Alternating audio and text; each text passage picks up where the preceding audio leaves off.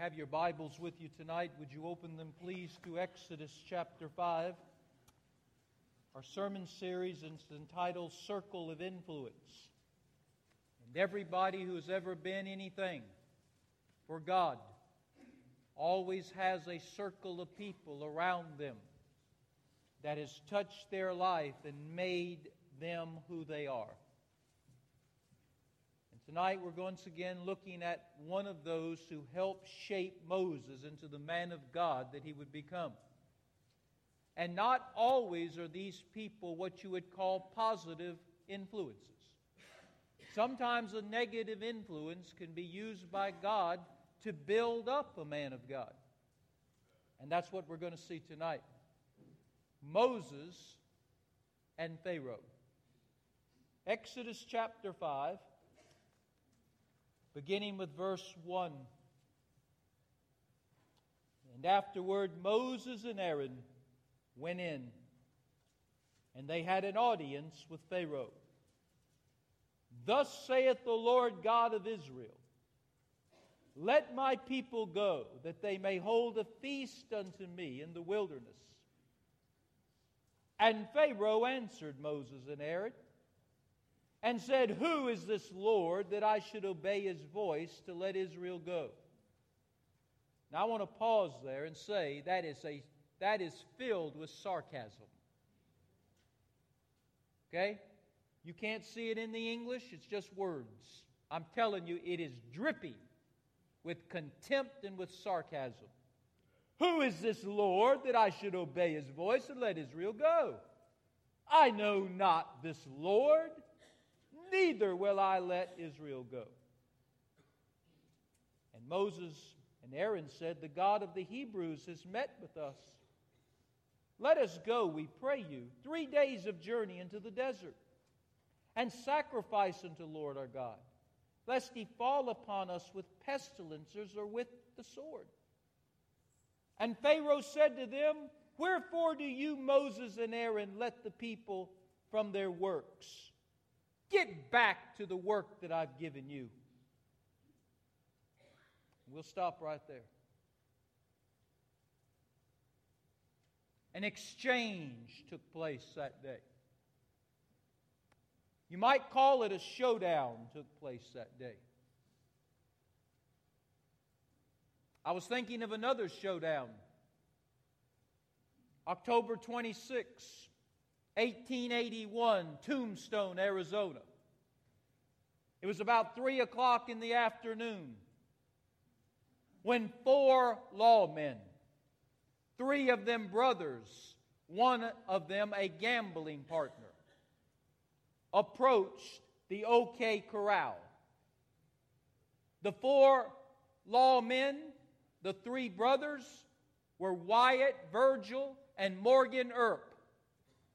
Their gambling buddy, who had been commissioned a deputy for the specific job that was about to be done, was Doc Holliday. These 4 lawmen approached the OK Corral, and waiting on them was a gang of cowboys made up of the McClory and Clanton brothers. A showdown is about to occur. And this showdown, that would later be called the gunfight at the OK Corral, made Old West history. 3 of those gunfighters were shot dead. Others were wounded. When it was over, the Earp brothers were legends, as was Doc Holliday. They had secured their place in history. Tonight, there is another showdown that's about to occur. Those who participate in it are going to secure their place in history, particularly the Lord God of Israel and Moses. Now, the place of this showdown in the Bible is Ramesses, Egypt. Moses and Aaron go before the king of Egypt, who's actually the king of the world. Egypt rules the world. And they go to Pharaoh and they ask him, they make a request of him to release the Hebrews from slavery, to release the Hebrews from bondage in which they're held in Egypt. They explained to Pharaoh that this request that they're making, this askance that they're making, is not of themselves. They're just the Western Union boys bringing the message. The request, the askance, comes from God Himself. And Pharaoh, the mightiest man in the world, who rules over the mightiest empire in the world, who has the mightiest army in the world of that day, looks at Moses, looks at Aaron, and says, "Who is your God that I should listen to him? Do you not know who you're speaking to? I'm the king of the world. I have gods too. Your people are not going anywhere. In fact, all you're trying to do is give them a vacation. And I'm going to give them not only work to do, I'm going to give them more than they've ever imagined they will do. Your request is denied."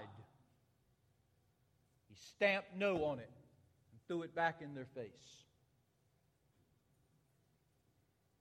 In Exodus chapter 5, the battle lines have been drawn. A God fight's about to take place in Egypt. Moses versus Pharaoh. God versus Satan. Moses and Pharaoh are just proxies, the human instruments that will be used as the God of heaven squares off against the God with the little g of darkness. Let's look at that tonight, if we may. I want you to go to Exodus chapter 6. There's no way that we can go through every one of these chapters tonight, so I'm going to trust that you will read them on your own. But in Exodus chapter 6, verses 6 through 8, I want us to begin tonight by seeing the promises that God had made to Moses. God made some promises to Moses that was going to set up all of this. Just like the gunfight at the OK Corral was based upon things that had happened in a bar and at a gambling table, what's about to happen here was set up by some promises that God had made to Moses. Exodus chapter 6, beginning with verse 6, I want you to notice the 7 promises made. They begin with "I will." Not "I might," not "I could," not "I may be." This is a declarative statement by God, 7 declarative statements, beginning with verse 6. "Wherefore say I unto the children of Israel, I am the Lord, and I will bring you out from under the burdens of the Egyptians. I will rid you out of their bondage. I will redeem you with a stretched out arm and with great judgments. I will take you to me for a people. I will be to you a God, and you shall know that I am the Lord your God, which bringeth you out from under the burdens of the Egyptians." Verse 8, "I will bring you unto the land concerning that which I did swear to give to Abraham, to Isaac, and to Jacob, and I will give to you for an inheritance. I am the Lord." Now, the God of the Bible is a God of promise. Just about everything God does is based upon what God has said. What God says is what God does. And God can make promises, and God can guarantee those promises will be kept because God is wise and God is powerful. Let me back up. He's all wise and He's all powerful. He is omniscient. He's omnipotent. He can do anything He wants to do. And He told Moses, "I'm giving you 7 promises right now. I'm giving your people 7 promises.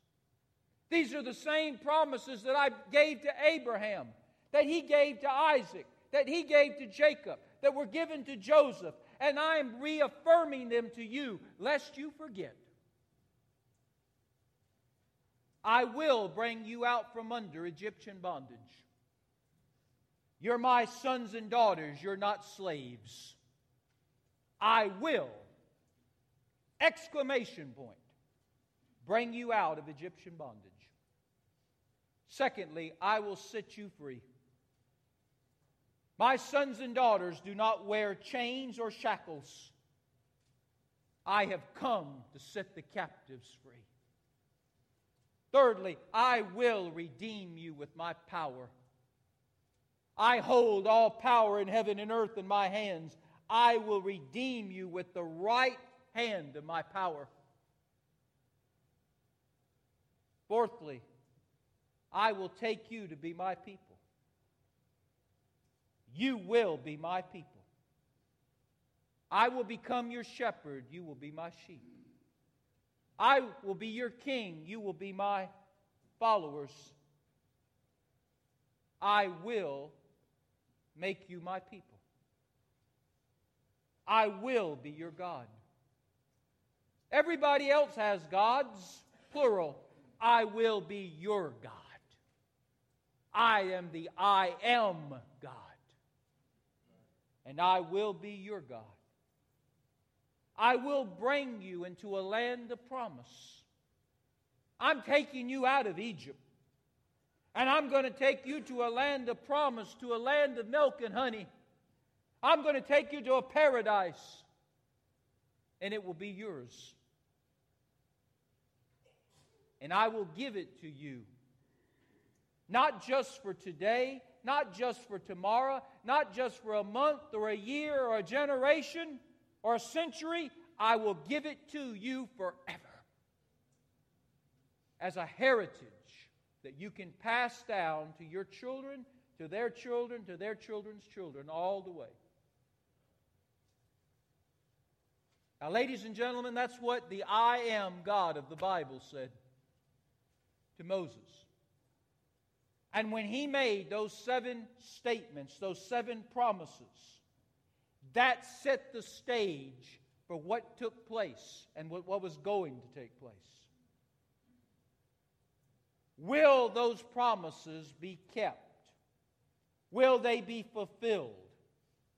Or will someone or something thwart those promises and keep them from being fulfilled? That's the question. Are you listening to me now? Because I don't want you to miss it.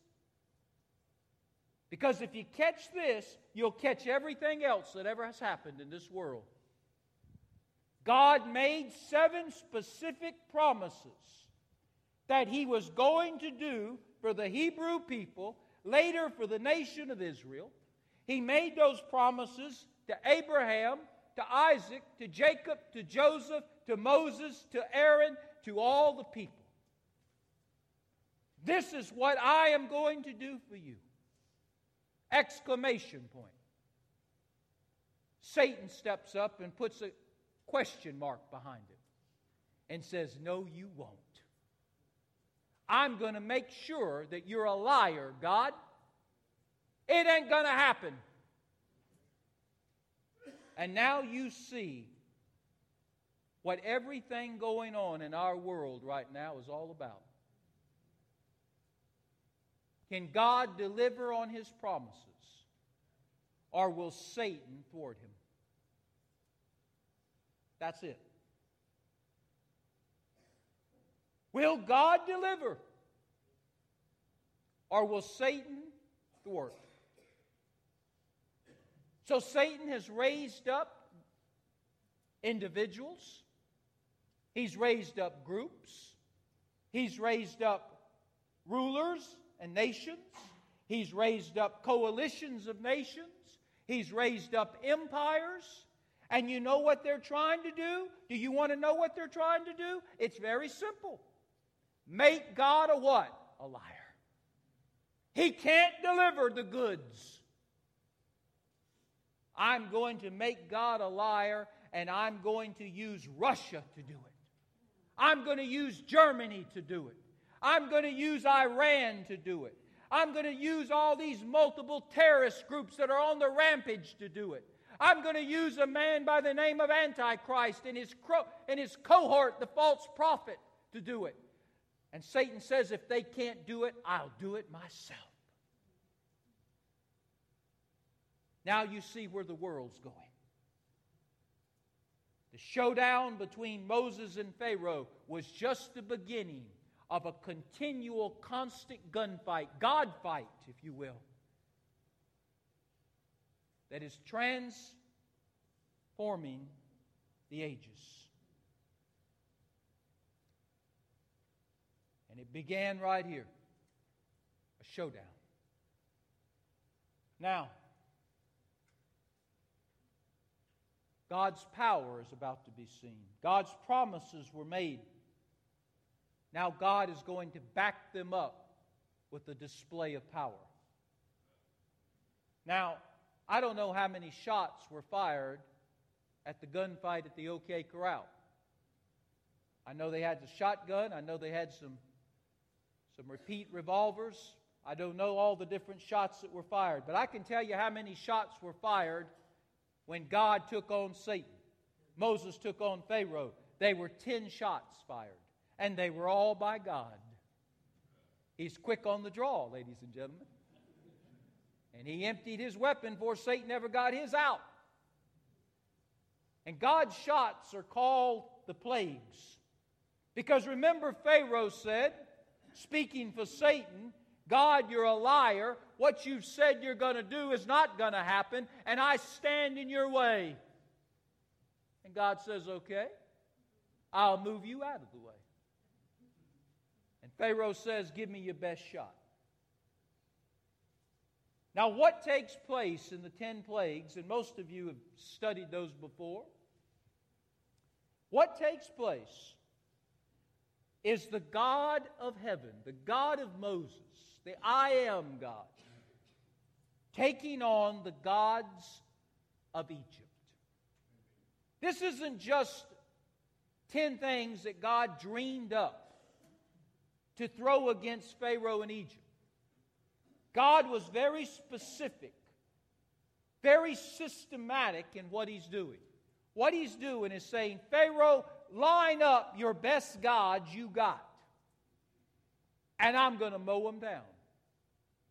I'm going to show you that the God of Moses and Aaron, the God of the Hebrews, is the only God. Capital G. All of yours are little gods with little g. And what's the first thing he does? He turns the water into blood.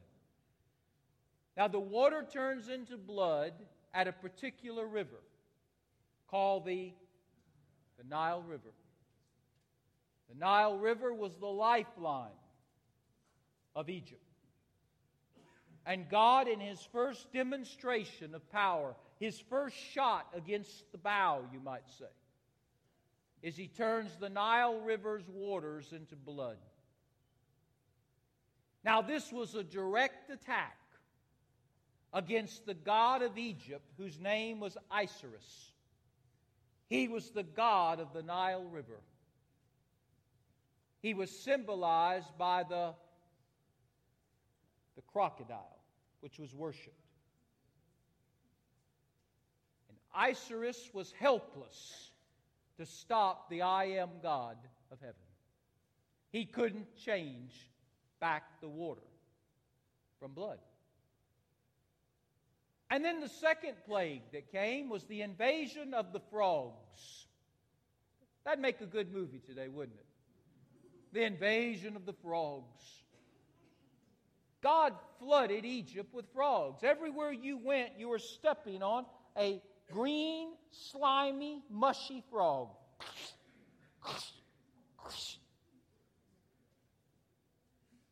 When you step on a frog and you crush him, out comes all kind of things. Can you imagine getting up in the morning and stepping frog? Everywhere you go, there's frogs. Well, this wasn't just because God wanted to show he could do this. This was a direct attack against the goddess, the Egyptian goddess Heqet. What he was doing was showing that she could not take him on.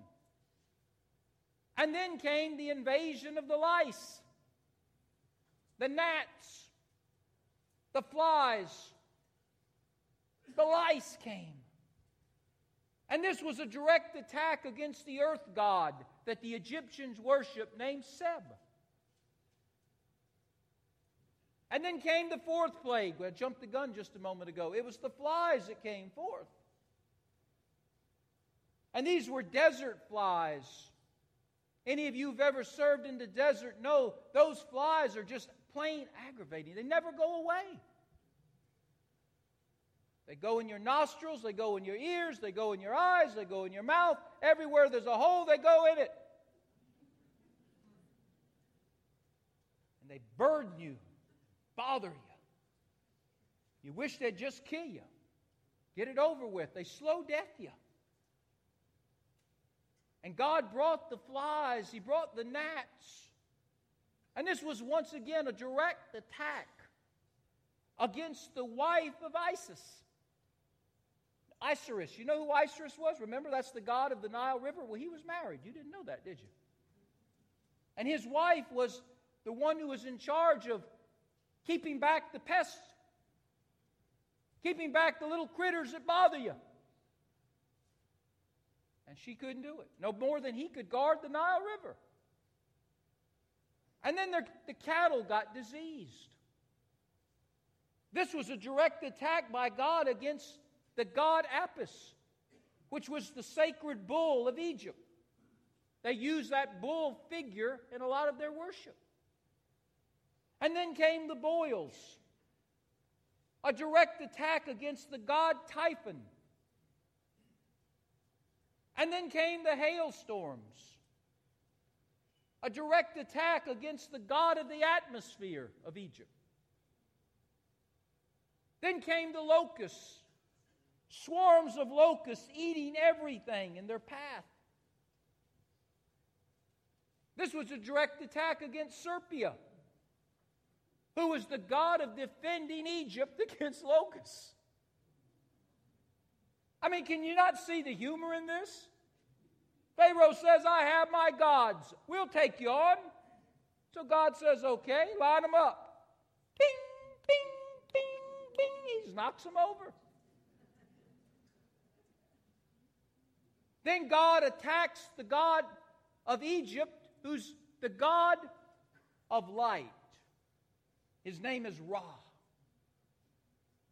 And God attacks him by bringing darkness to the land. And then God puts the royal flush on the table, you might say. He pulls out both guns and shoots them all the barrels. He closes with the last plague, the death to the firstborn. All the firstborn who are not covered in the blood of the slain lamb, they will die. This was a direct attack against every god that Egypt had, because Pharaoh called on all of the gods of Egypt, and there were over 3,000, to come together.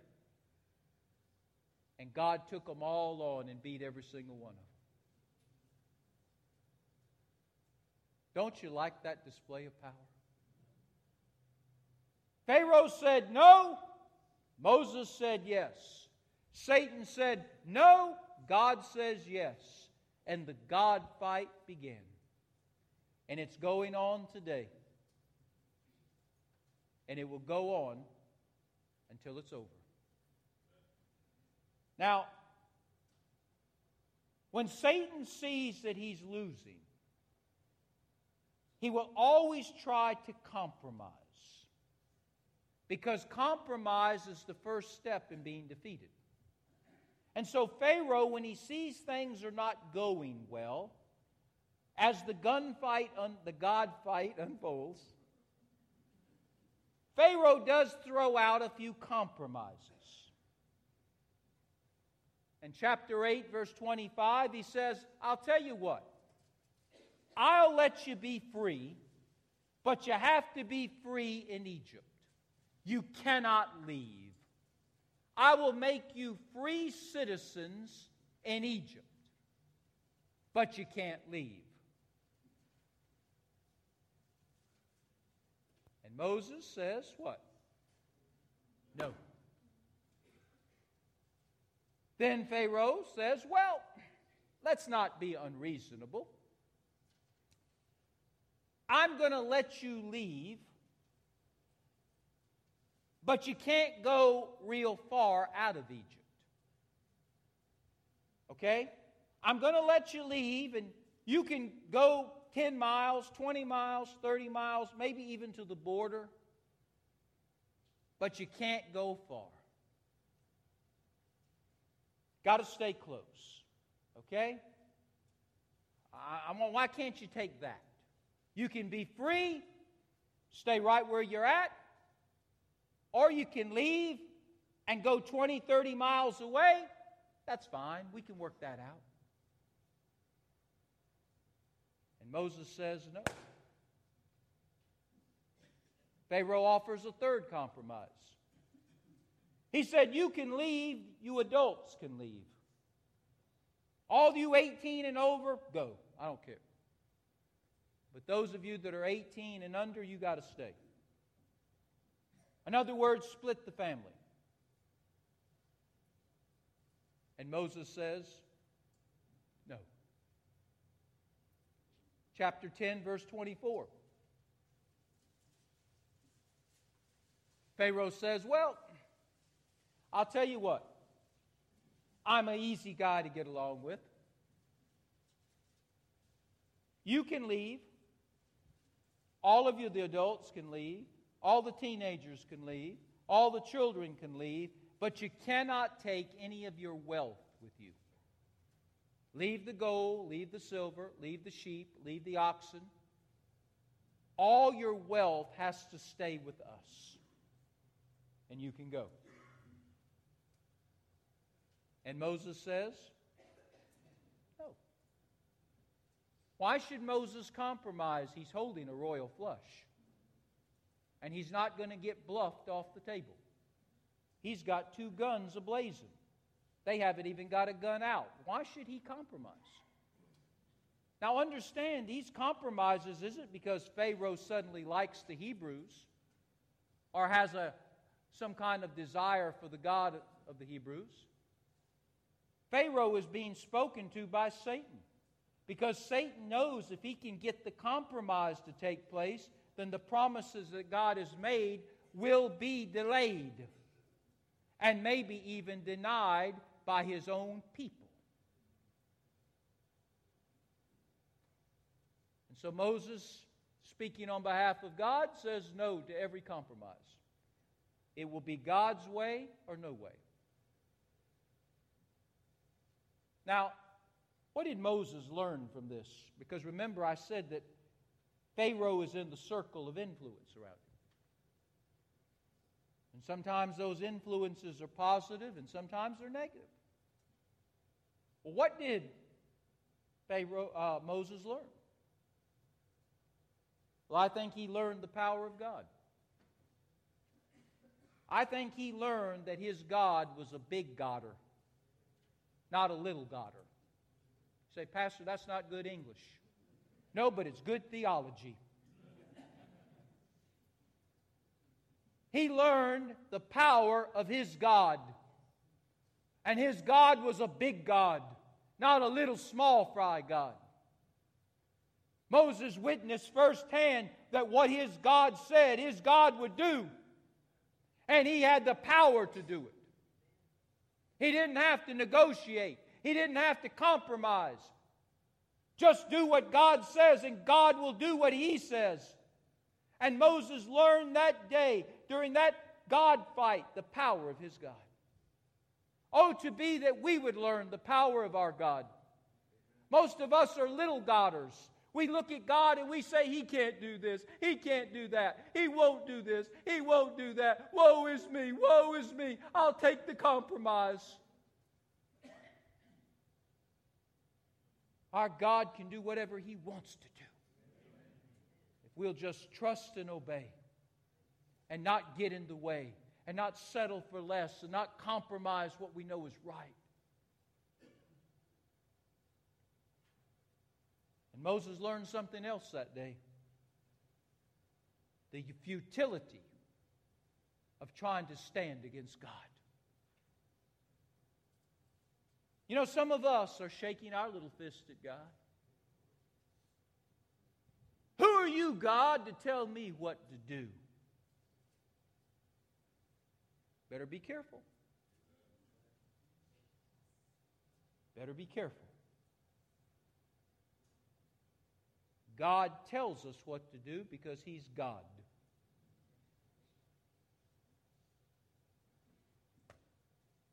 Well, I told you in closing that one day all of this will be over.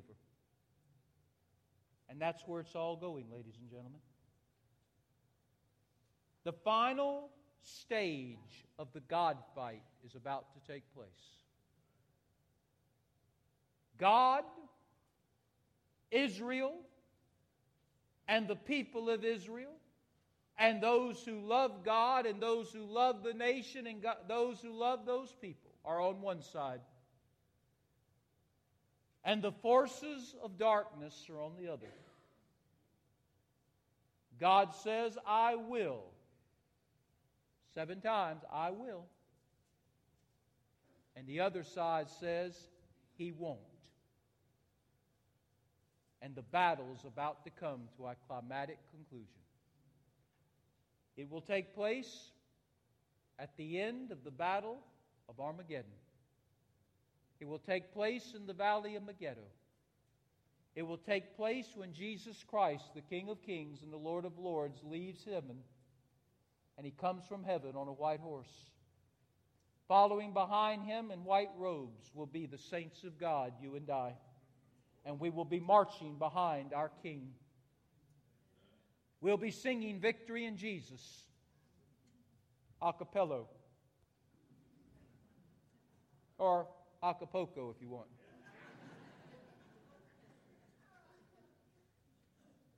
But we will follow behind Him as He descends, coming back to this world. And this world led by the unholy Trinity, the demonic trio of Satan and the Antichrist and the false prophet, joined by all of the rebellious nations and people of the world and all of the rebellious demons of hell, will all try to stop Him. Because when He comes back, the promises He made are fulfilled. And they're going to try to stop Him. Well, in Revelation chapter 19, you see the final stage of the God fight. I wish I could tell you it went on for a long time. Wish I could tell you it was worth watching. But if you blink your eye, you'll miss it. Because the God of heaven will speak but the word, and boom, it's over. The nations will be vanquished. The people of the world that have followed Satan will be vanquished. Their bodies will be eaten by the vultures. Their souls will go to hell. The Antichrist and the false prophet will be picked up alive and tossed into the lake of fire. And Satan will be cast into the pit and bound up for 1,000 years until he will be released, but just shortly, for one more plan that God has. God will keep His word. Rest assured. Heavenly Father, maybe tonight somebody is here who's struggling just a little bit with situation or circumstance they're facing. They've forgotten the promises of God. They have forgotten the power of God. They've forgotten that they've won. May they be reminded tonight of such, I pray. In Jesus' name. Would you stand to your feet, please?